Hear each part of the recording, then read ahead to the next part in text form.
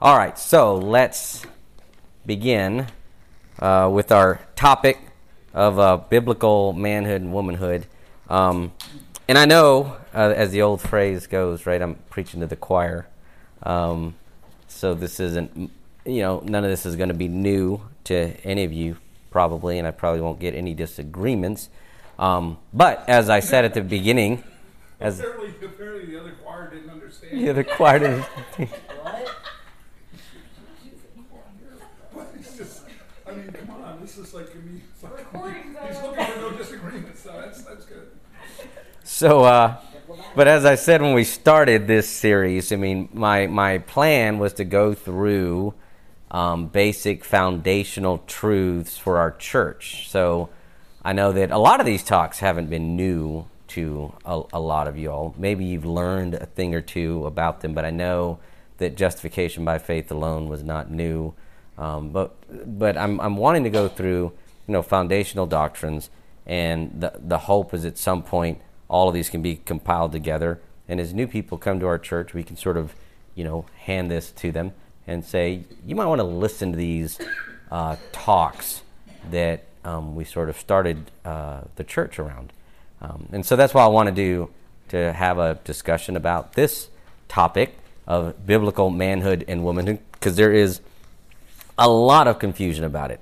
There's been confusion about it, at least since the 1960s.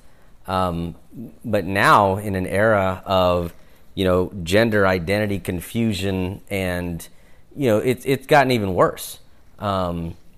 It's gotten to where now it's nearly impossible to define what a woman's role is if half of society can't even define what a woman is. We're not going to go into that area. This isn't a discussion on gender identity, although we could, spend hours talking about that as well. We want to talk about biblical manhood and womanhood, and we're starting with the assumptions that we know what a man is, and we know what a woman is, and we know that God created two genders, right, male and female, Adam and Eve, and so I want to deal with one and then the other. Biblical manhood. What does that mean? Because I use that phrase a lot, and others do as well. There's books that are titled that, biblical manhood. There's the Council on Biblical Manhood and Biblical Womanhood that was started by Wayne Grudem and John Piper, I think. They wrote a really thick book on it. So what do we mean by biblical manhood? We mean that a man in the way that God intended for men to behave. That a man knows his roles and responsibilities, he carries those out, and those are defined by Scripture. And when we talk about biblical womanhood, we're talking about the idea of a woman knowing and embracing the role that God has created for women. So starting with the man, if we're going to talk about biblical manhood, you have to start in creation. Right in creation in Genesis chapter 2, verse 15, this is right after God creates the man. Genesis 2:15 says, "And the Lord God took the man and put him in the Garden of Eden to work it and to keep it." Right? To work it and to keep it.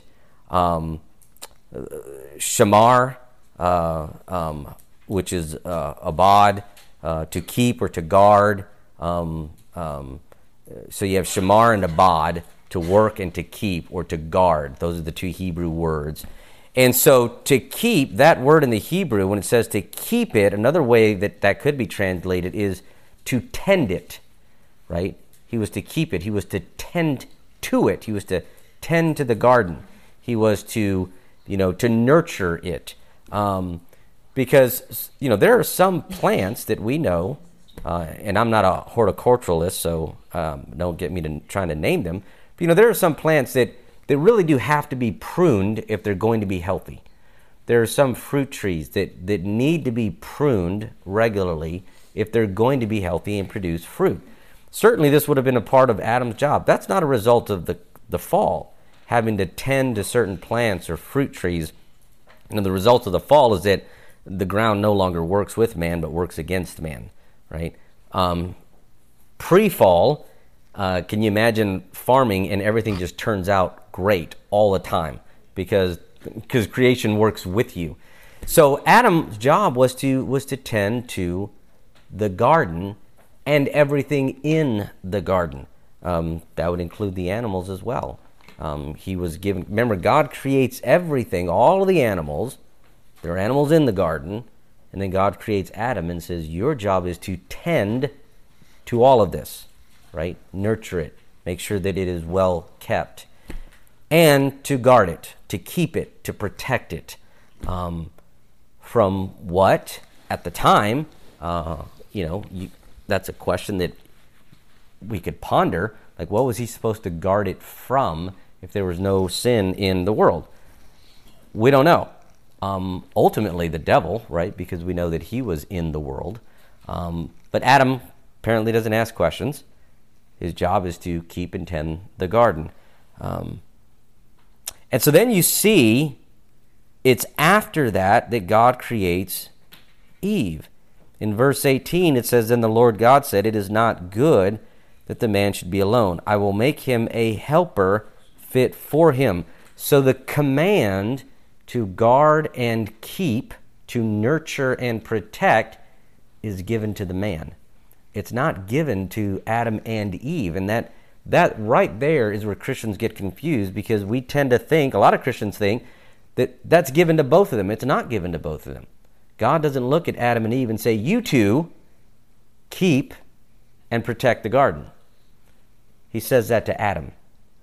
Then he creates Eve. And God does it this way on purpose. He then creates Eve in the garden, brings her to the man. The message is clear, right? Now the woman is a part of the garden. She is in the garden. So Adam, your job is to tend to her, to nurture her, to ensure that she develops spiritually, emotionally, mentally, physically in a healthy, protected environment. His job is also to protect the woman as well. And this is where, when you get to the fall, that's where Adam blew it.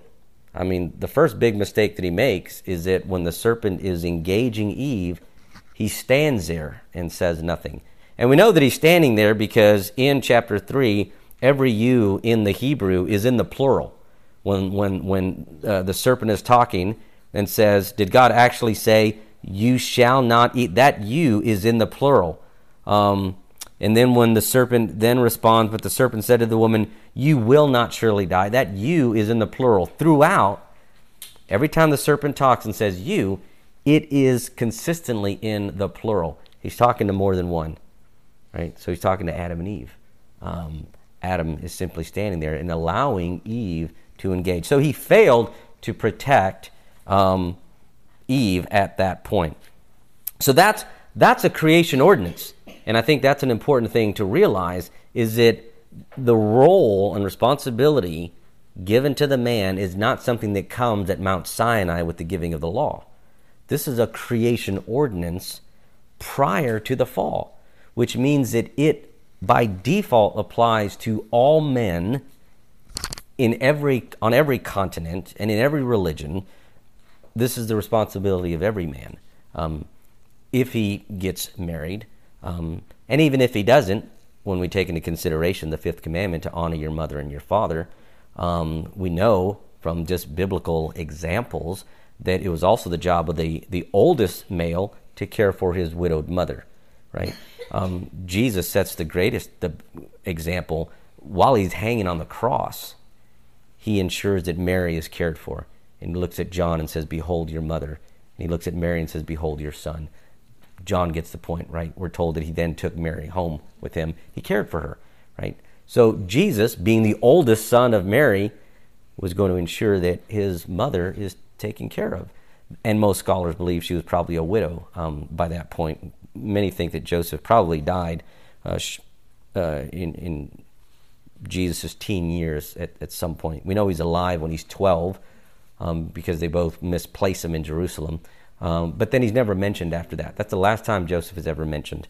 So she's probably a widow, and Jesus recognizes his responsibility as a man. This doesn't change as we get to the New Testament. The role of nurturing and protecting, when we flip over to, of course, the key passage, Ephesians chapter 5.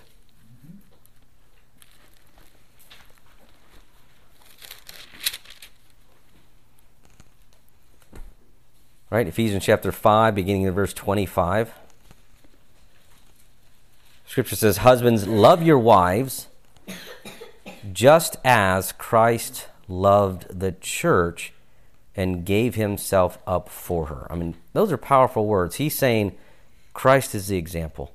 The way in which Christ loved the church and sacrificially gave himself for her benefit, for her protection, for her safety, for her nurturing.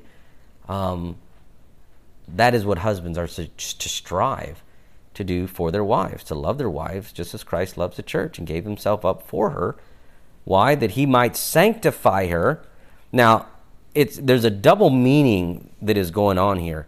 On the one hand, Paul is talking about the relationship between Christ and the church. He's describing that relationship.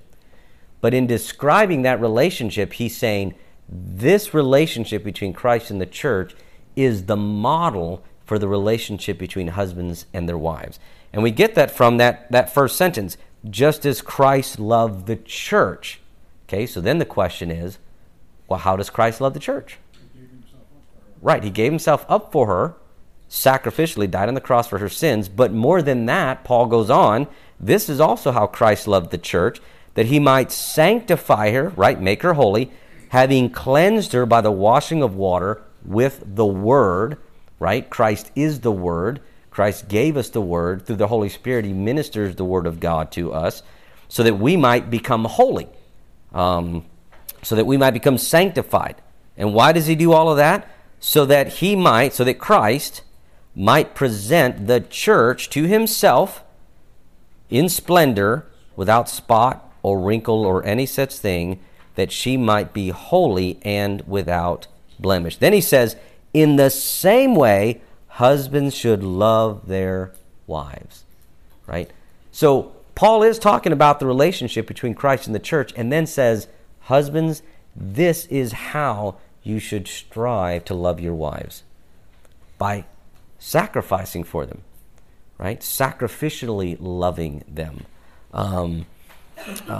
And by washing them with the water of God's word. It's one of the reasons, historically, the reformers, the Reformed faith, has placed a high emphasis on family worship.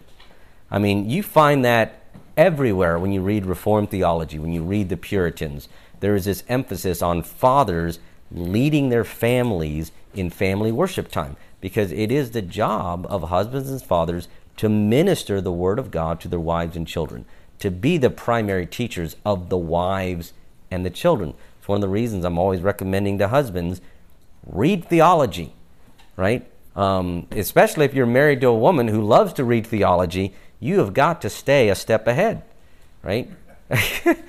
I mean, you married a challenge, and she ought to just inspire you, right? I mean, in a good way. She challenges you to study God's word. And so often it's sad, in my experience, most men don't read. They don't like to read. You give them a book that's more than 100 pages and doesn't have words, and they're like, oh my gosh, that's a lot of words in there, right? This is all the result of the fall, right? And I do believe that's the result of the fall. Once sin came into the world, men just immediately took their responsibilities not seriously. They just sort of abdicated their responsibility to be the primary teacher of the family, of the wives, of the children. That is what they are to be striving to do. And then he goes on to explain that they ought to love their wives just as they love their own body. He who loves his wife loves himself. For no one ever hated his own flesh, but nourishes and cherishes it, just as Christ does the church, right? We are the body of Christ. He's still using that example. The church is the body of Christ. Christ nourishes the church. He cherishes the church. He sacrifices for the church. This is what husbands ought to be doing for their wives, right? We ought to be nourishing them, cherishing them, sacrificing for them. Therefore a man shall leave his father and mother, hold to his wife, and two shall become one flesh. This mystery is profound, right? So Paul admits it is a mystery how they become one flesh. And I am saying that it refers to Christ and the church. However, let each one of you love his wife as himself, and let the wife see that she respects her husband. So that's a weighty passage that most men just would rather ignore, would rather not believe is there. The passage right before it, verses 22 to 24, talks about wives submitting to their husband, and that, admittedly, is a difficult calling for wives to submit to their husbands. Yes? I was going to say, what you're mentioning there very clearly, at least from my knowledge, whatever that may be, is it's like one of the key issues that has created the problems inside the church. Yeah. Meaning divorce, for one thing. Yeah. And it's not the only problem that's created, but weak men, weak-kneed men, it's like... Right.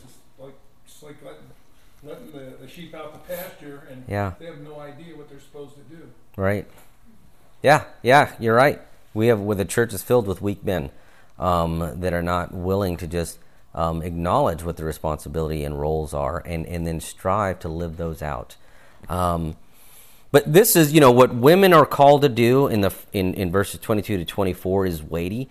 What men are called to do is equally, if not more, weighty. And it's oftentimes hard to see it that way, but the verse that drives it home is where he says in verse 27, so that he might present the church to himself in splendor.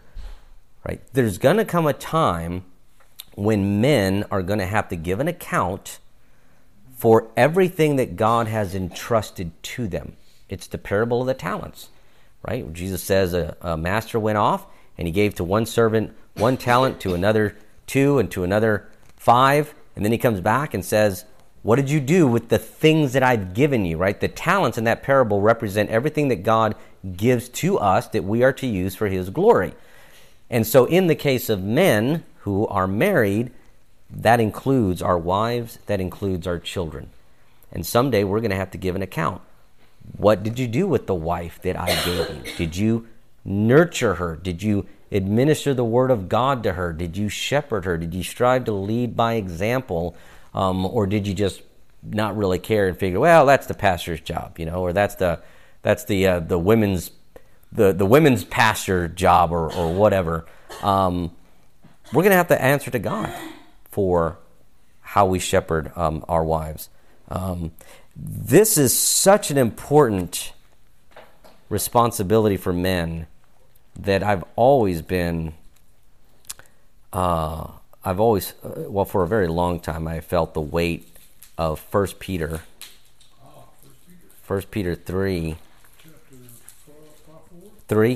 3. Yeah. 1 Peter 3, and you start at verse 1, and he starts off by, again, talking about the role of wives.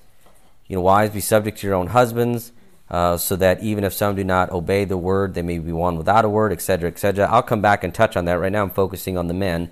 But after he goes through all of that, which, some women kind of squirm when they read this, like, oh my word, really? You get to verse 7, and then he says, in one verse, likewise, husbands, live with your wives in an understanding way, showing honor to the woman as the weaker vessel, since they are heirs with you of the grace of life, so that your prayers may not be hindered. Right? This kind of language you never see communicated toward women anywhere in the Bible. Nowhere in the Bible are women told, look, you need to, submit to your husband or treat your husband in a certain way, or basically God's not going to answer your prayers. You don't see that. You don't see that women are responsible for their husbands. They have a responsibility to pray for their husbands, right? To be their accountability partner, just as any Christian should be. We should be each other's accountability partner. But at the bottom line is, if we understand Ephesians 5 correctly, if a man and woman are married and the husband goes down this theological, heretical road, God does not hold the wife responsible for that. He holds her responsible. Are you praying for him? Are you trying to live out the gospel in front of him? Are you trying to do what Peter talks about in 1 Peter 3:1? Be subject to your husbands, so that even if some do not obey the word, they may be won without a word by the conduct of their wives. Are you living out the Christian faith so that your lifestyle convicts them? They have a responsibility to do that. But they're not responsible for their husbands abandoning the faith or going down the road of heresy. But husbands are. If a wife reads stuff she shouldn't be reading, listens to things she shouldn't be listening to, watching stuff she shouldn't be watching, and the husband just says, well, I don't know, that's between her and God, right? That's none of my business. It's a personal relationship between her and Christ. That is the wrong answer, because God will hold husbands responsible for how their wives develop spiritually. It falls on us, and that's a weighty responsibility. So also with the children, right? What happens with the children lands on the burden of husbands and fathers, because it is our job to shepherd the family. Yeah, Bobby. You're kind of hitting the point in a roundabout way, but for me, I always found it, and I talk about it a lot more than I actually talk about this, not like every 5 minutes, but occasionally. It's always very interesting because men, it's kind of like, the book written Men Are From Mars, if you remember, kind of like, we're like the doofuses. We have to be commanded to love our wives. We're commanded to love our wives. Right. Women are never anywhere in Scripture commanded, quote unquote, to love their husbands. Right. Right. Which is an interesting point because, weaker vessel, weaker in how. Right. But a woman will naturally love a husband. If everything is on the above board with the word of God, the man's doing what he should do, that respect will develop, and then from that, the love will, it comes. Right.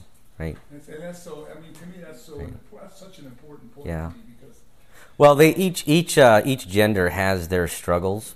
You're right about that you don't see where wives are commanded to love their husbands, but husbands are commanded to love their wives, right? But what we do see in Ephesians 5:33, for example, Scripture commands, however, let each one of you, husbands, love his wife as himself. So there it is again, right? Love his wife. It's a command. And let the wife see that she respects her husband. That's where women struggle. I've talked to enough of them that they can struggle with respecting their husband because of various reasons. He doesn't make as much as he should. He doesn't spend as much time. He doesn't walk on water. He's not perfect. He makes dumb decisions or decisions that I just disagree with. Even when they turn out right, I'm mad that he didn't listen to me. They can struggle with that. And husbands can struggle with loving the wife. And so it's interesting that Paul doesn't repeat this. It is very interesting. Paul is very insightful. He understands, husbands, this is where you struggle. You need to love your wife. Love your wife as much as you love yourself, because most men naturally are quite selfish, right? Love your wife as much as you love yourself. But then he says, wives, respect your husbands, right? And that can be a challenge for a lot of women. Because the challenge, again, women have a challenging role, right? You go back to the garden. So we go all the way back again to Genesis chapter 2, verse 18. The Lord God said, it is not good that the man should be alone. I will make him a helper fit for him, right? So he creates the woman as a helpmate, someone who is a mirror image of him, a reflection of him, as it were, and she is formed out of Adam. That's also telling.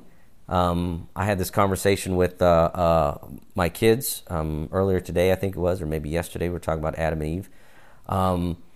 that Adam himself is the federal representative of all of humanity, right? God doesn't create Eve separately.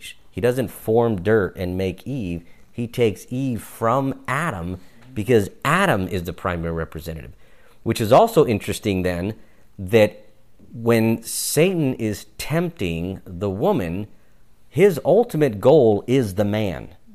If he is going to get all humanity to fall into sin, which is what he wants to do, he has got to get Adam to sin, and he goes through the woman to do it, right? He goes through the woman to do it. Now that's not a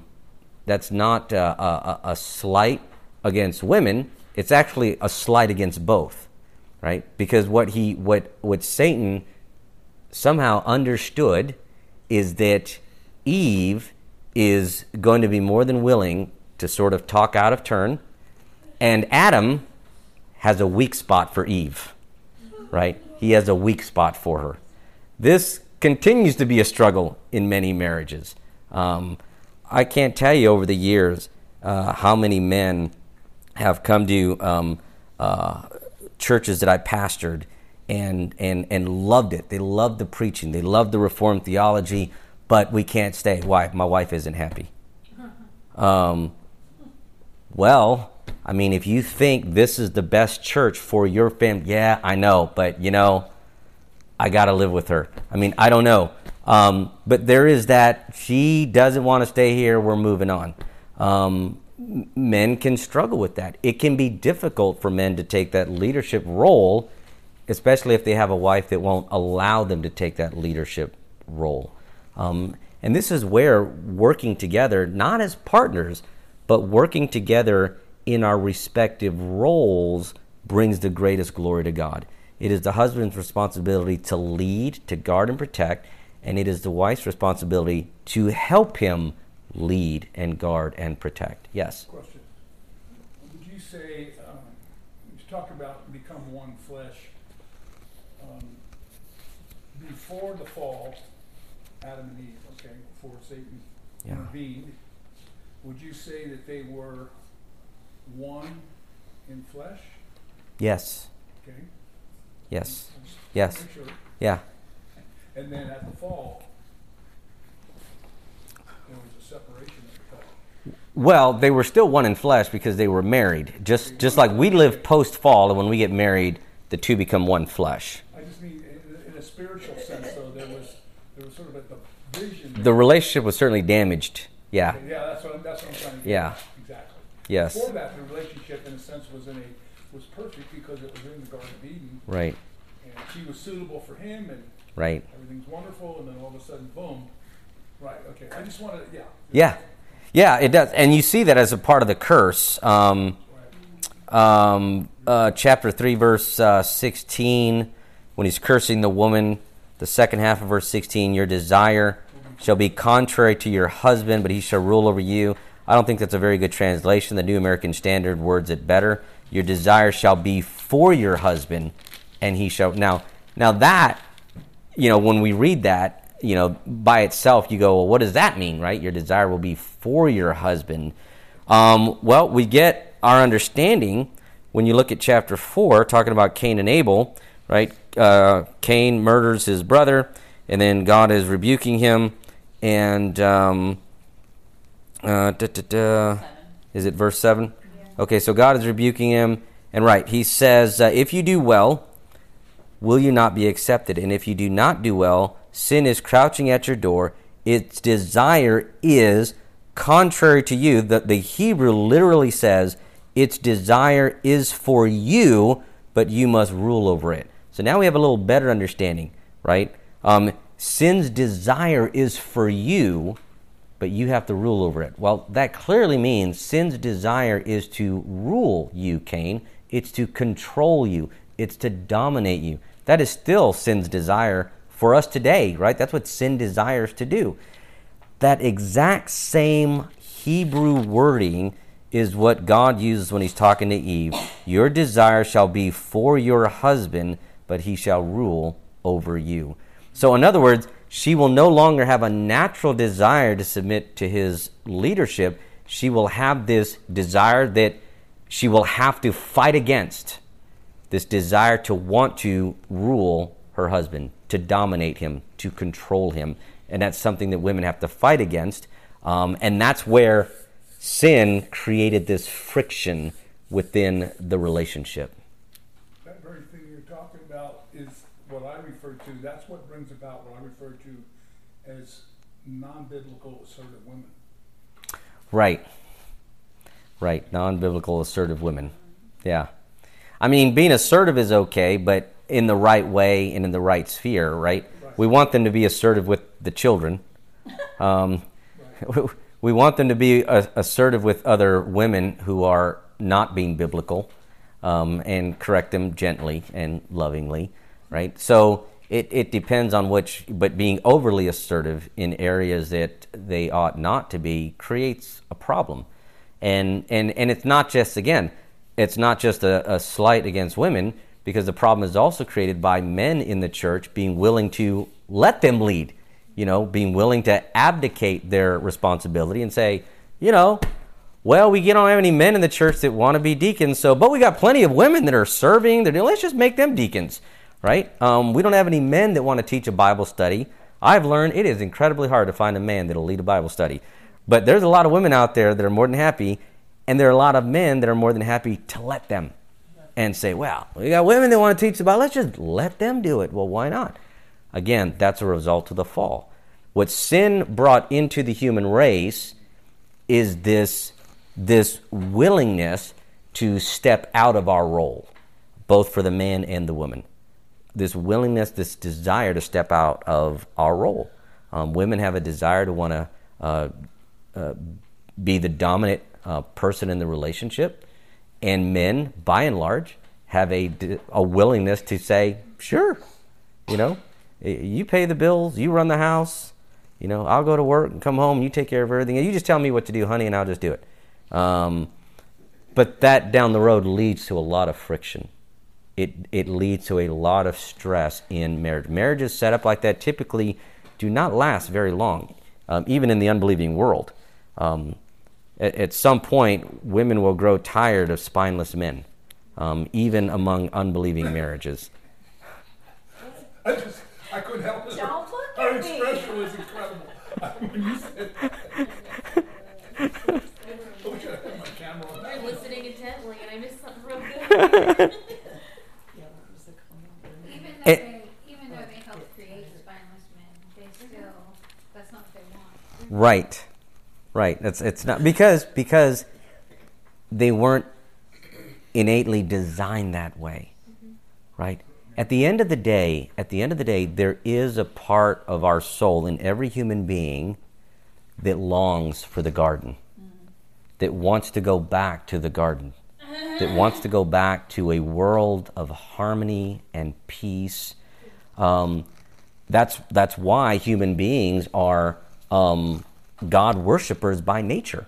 I mean, human beings will worship something. We are spiritual beings because we were designed that way.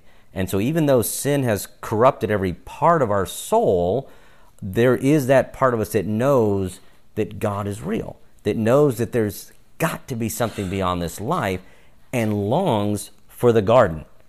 And so ultimately, they're deep down inside, most women long for a man who will lead, and most men long for a woman that will respect him and come alongside him and support him. When they can't find that, they'll compromise, and they'll try to do what the world tells them that they should do. Be okay with a domineering wife. Just let her run everything. That's quite all right. That's what we get on television, all of the sitcoms. That's what's communicated, right? The wife runs everything. The husband's the dope who just comes home and doesn't know where the knives are, and that's the way it's supposed to be. And so people, at least in the Western world, will try to live that out, and it's a failure. It's a complete failure. And that's what's wrong with society. Because as marriages fall apart, families fall apart. And as families fall apart, society falls apart. And when societies fall apart, nations crumble, right? And it's all because we're not getting this right. And this whole gender identity confusion that is going on, it's just spiraling out of control at this point. So the woman was created to be the helper for Adam. Help him to do what? To do what God has commanded him to do. God gave Adam commands. So, the conversation would have gone something like this. Okay, I'm created to be your helper. What does that mean? Well, Adam will say to her, well, I'll show you what I need done, right? There's all of this. These need to be taken care of. This is what I'm doing. This is how I spend my day. I need you to help me do these things, right? So the role of the wife is to come alongside the husband and help him be successful in what God has called him to be, whatever that may be, whether it be ministry, secular employment, whatever it is, to come alongside him and say, how can I help you be successful in what God has called you to do, not just out in the working world, but in here, within the home? How can I help you be successful at being a spiritual leader, leading family worship? Do you want me to just gently remind you, hey, are we going to do family worship again? And be that maybe he's got so much on his mind, he wants to do it, but boy, it just escapes him, and he needs that gentle reminder from his helper. Let's do family worship, right? Oh, right, yeah, let me get my Bible. Let's do that again, right? That's the role of the wife, to do what she can to help him do what God has called him to do. And there are very active ways that wives can do that. I won't go off on this story. I'll share it later, but one of my favorites is Beatrice Patton and how she helped George S. Patton. Most historians believe he definitely would not have become a 4-star general if it wasn't for his wife, Beatrice. But that's another story that I'll share afterward. It's interesting. But again, we go to Ephesians, right? And this is why when Paul talks about the role of wives, it's short. It's not insignificant, and it's certainly weighty as well, right? This is a weighty responsibility. Wives, submit to your own husbands as to the Lord. For the husband is the head of the wife, even as Christ is the head of the church, his body. And then he picks up on that illustration when talking about men, right? His body, and is himself its Savior. Now, as the church submits to Christ, so also wives should submit in everything to their husbands. He's doing the same thing. He's using the relationship between the church and Christ. To what extent should the church, should Christians submit to Christ? Right? 100% in all things, right? Now, of course, we understand Christ is perfect, and everything he asks us to do is the right thing to do. So we understand that has to be modified to some extent. Husbands aren't perfect. Wives absolutely should not submit when their husbands ask them to do something that is clearly unbiblical, immoral, unethical, or illegal, right? Because if it's illegal, then it's unbiblical, right? Because Romans 13 commands us to submit to the governing authorities. But I emphasize the word clearly, right? There are gray areas that when it's debatable, wives ought to give their husbands the benefit of the doubt. I'll give you some examples. I'll just throw out some examples. Wife is convinced, I don't think I have to wear a hat in church. Husband has studied it out, and you know what? I really believe you ought to have a hat on. I really do, right? That is an area where the wife should just say, okay, I will wear a hat, rather than digging in her heels and making the theological argument, and I'm not convinced in Scripture, and let's debate this out.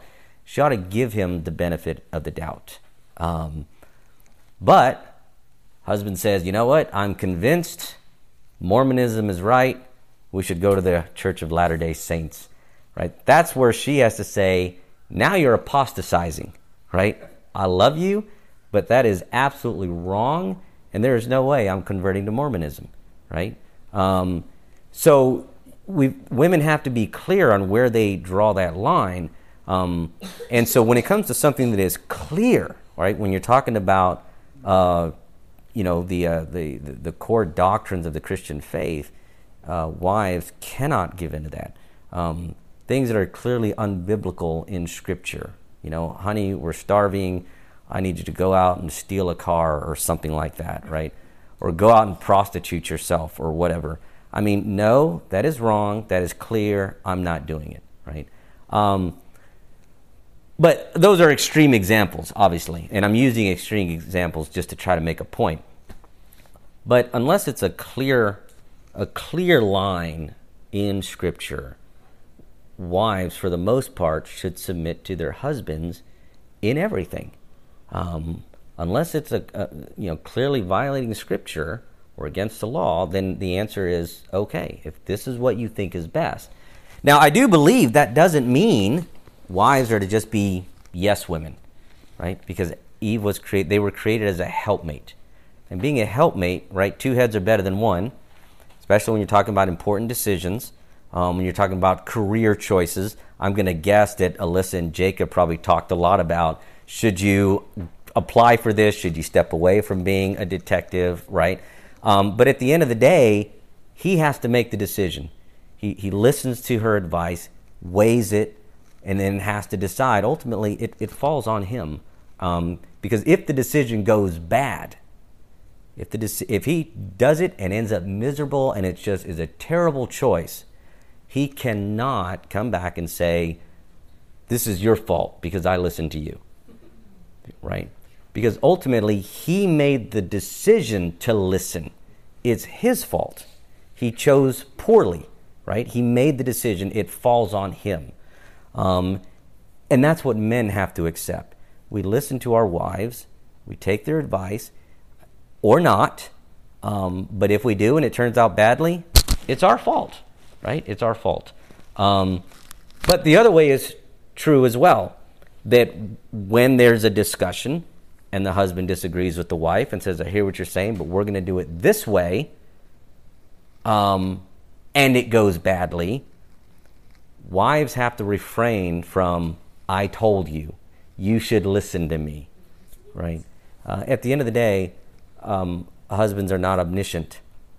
They weigh everything out. They make the best decision that they can. And what God is commanding in Scripture is that once that decision is made, then wives should support that decision, right? This is your choice. I support it. I'm with you 100%. And even if it goes sideways, look, I'm still with you, and I'm not going to, beat you over the head about it. We'll just figure out how to get out of it, because we all make poor decisions, and it just happens. But at the end of the day, it's shorter because wives are created as a helpmate for the husband. And so if you're given a helper, right? If you were at a place of employment, and I think everybody in this room was out in the workforce at one point. If you were at a place of employment and someone hired an assistant for you, right? You're so overworked, you got all kinds of stuff to do. I've hired an assistant for you. How helpful would that assistant be if they never did what you told them to do? If they argued with you every time you told them to do something? I don't think we should do it that way. I think, what's that? At some point, you'd be telling your boss, can you fire the assistant because they're not helpful?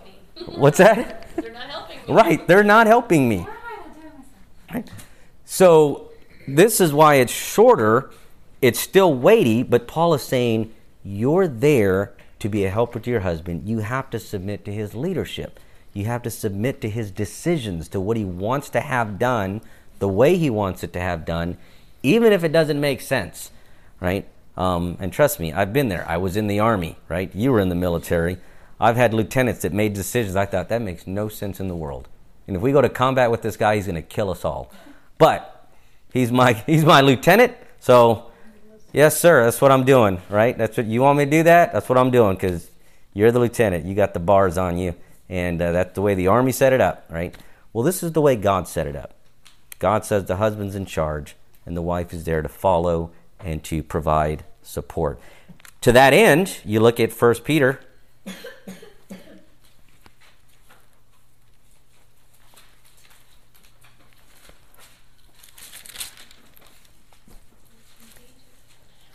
First Peter 3, verse 1, likewise, wives, be subject to your own husbands, so that even if some do not obey the word. This is tough, because now he's talking about married to a man who doesn't follow the Bible. He may not even be saved, or maybe he is saved, but he's kind of not growing much. He doesn't read the Bible much. He's not maturing spiritually. He's just sort of there. He says, so that even if some do not obey the word, they may be won without a word by the conduct of their wives. What Peter is saying is that the way to win your husband over is not by badgering him, not by beating him over the head with the Bible, not theologically arguing with him, living out the Christian life in front of him, being the one who prays every day, being the one who does daily Bible reading every day. If the husband won't lead the family in family worship, then the wife gathers the children and says, well, I'm going to do it.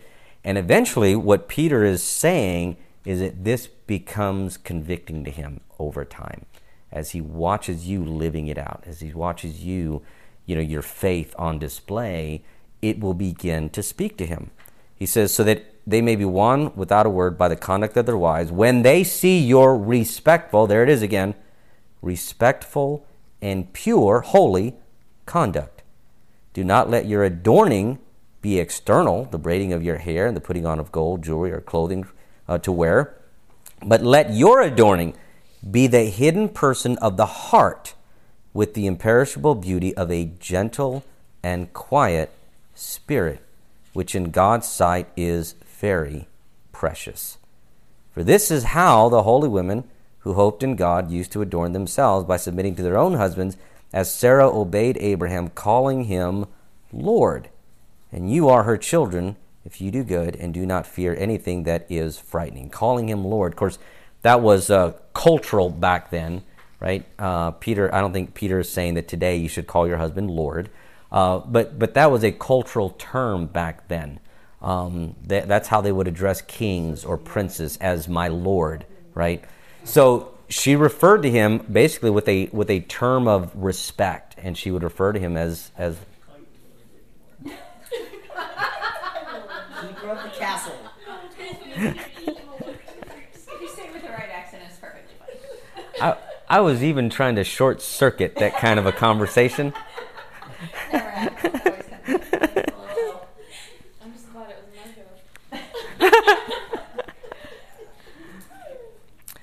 Manhood.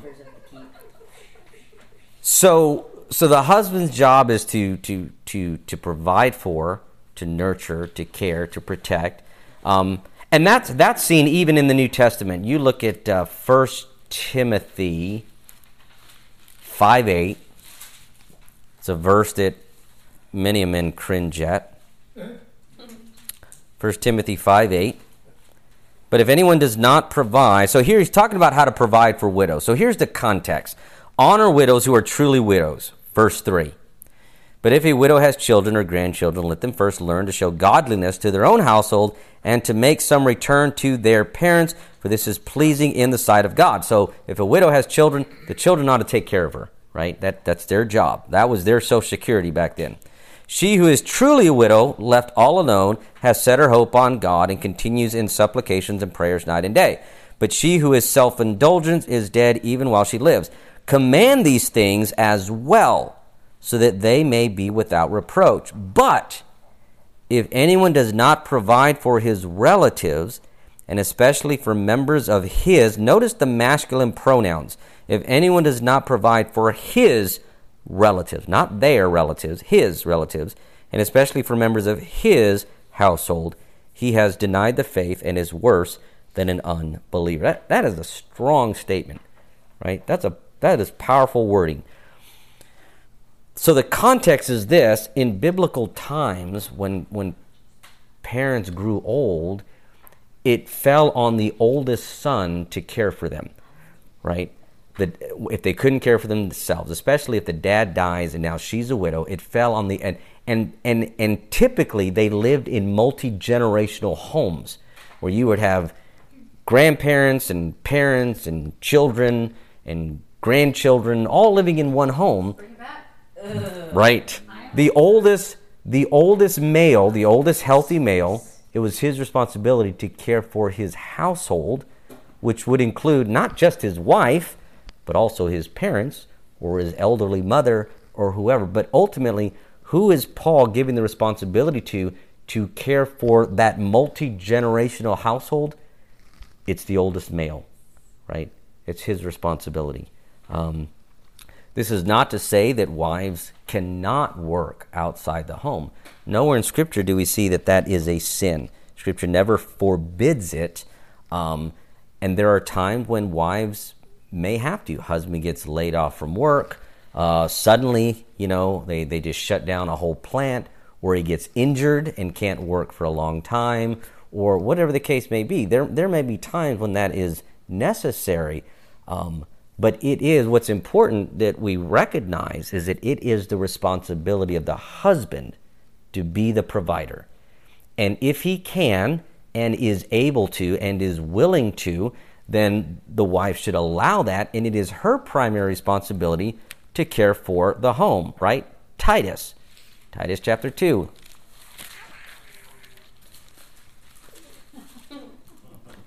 Titus 2, 3 and following. Older women likewise are to be reverent in behavior, not slanderers or slaves to much wine. They are to teach what is good. And what is good? Paul defines it for us, right? He's not just saying anything, anywhere out there that can be deemed as good, you ought to be teaching that. So you ought to be teaching chemistry and geometry and art and music. And that's not what he means. Bible. Right, and Bible. He's being very clear. They are to teach what is good. And what is that? And so train young women to what? Number one, love their husbands and their children, to be self-controlled, to be pure. Same language that Peter uses, right? Adorn yourselves with he says to treat your husband with respectful and pure heart, to be self-controlled and pure, working at home, right? It is the wife's responsibility to focus on the home, kind and submissive to their own husbands, that the word of God may not be reviled. And it all hinges on that. Paul says, here's the reason, that the word of God may not be reviled. I mean, if we're going to sit here and tell the world we believe this and then not live our lives according to it, what is the world going to think of that? Well, you guys are just a bunch of hypocrites. You say you believe this, but then you don't actually live it out, right? So this is what wives ought to be focusing on. That is their sphere of responsibility, is the home, the family, the children. Doesn't mean that they cannot work outside the home, but it goes the opposite as well. Even though that is the woman's sphere of responsibility, it doesn't mean that the man cannot help inside the home, right? Because he is to love his wife in a sacrificial manner. That means coming home from a hard day's work at a construction site or whatever, dog tired, dirty, been out in the sun, get home, wife is frazzled, kids are screaming, pots boiling on the stove. Have you been to my house? A husband who loves his wife sacrificially is a husband who says, you know what, I'm tired, but I'll drink a Red Bull and I'm gonna help out, right? I'm going to dig deep and pull out some energy and help the wife and go to her and say, look, what do you need? I'll take care of the kids. They're in the bathtub. I'll finish bathing them, and you can help out, right? You're willing to help, understanding this is your domain, but I'm going to help in your domain, and I'm willing to do that. And there are times when the wife has to say, this is your domain, right? This is your job, but if you need help, I'll help in some way. But it is important that we understand that the wife ought not to help the husband to the extent that she is neglecting her primary duties. And the husband should not focus on his domain to the extent that he is neglecting his duties. In other words, he's working so much to be the provider that he doesn't have any time for the family. He doesn't have any time for family worship. He doesn't have any time to spend time with the wife and nurture her emotionally, take her out to dinner every now and then. He cannot. He's got to find that balance. That's his role, but he can't neglect the family. Her role is, focusing on the family, and she can help him on his role, but not to the extent that she neglects what she is supposed to be doing as well. Does that make sense?